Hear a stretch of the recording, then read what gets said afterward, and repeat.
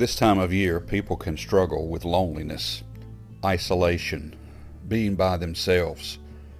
So many memories come rushing back during the holidays, of days past, of years past, of family members that have gone on, of children that are no longer in the home, days that you can remember.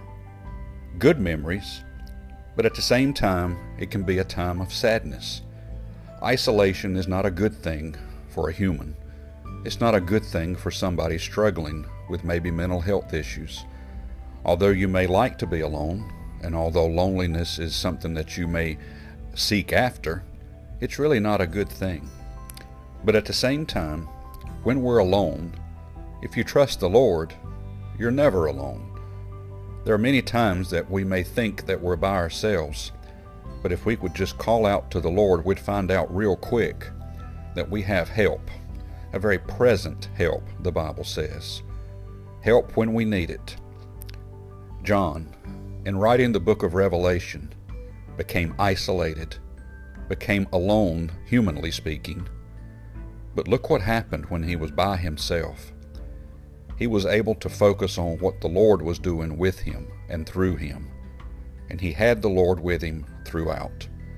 Revelation chapter 1, verse number 9, I, John, whom also am your brother and companion in tribulation and in the kingdom and patience of Jesus Christ, was in the isle that is called Patmos for the word of God and for the testimony of Jesus Christ.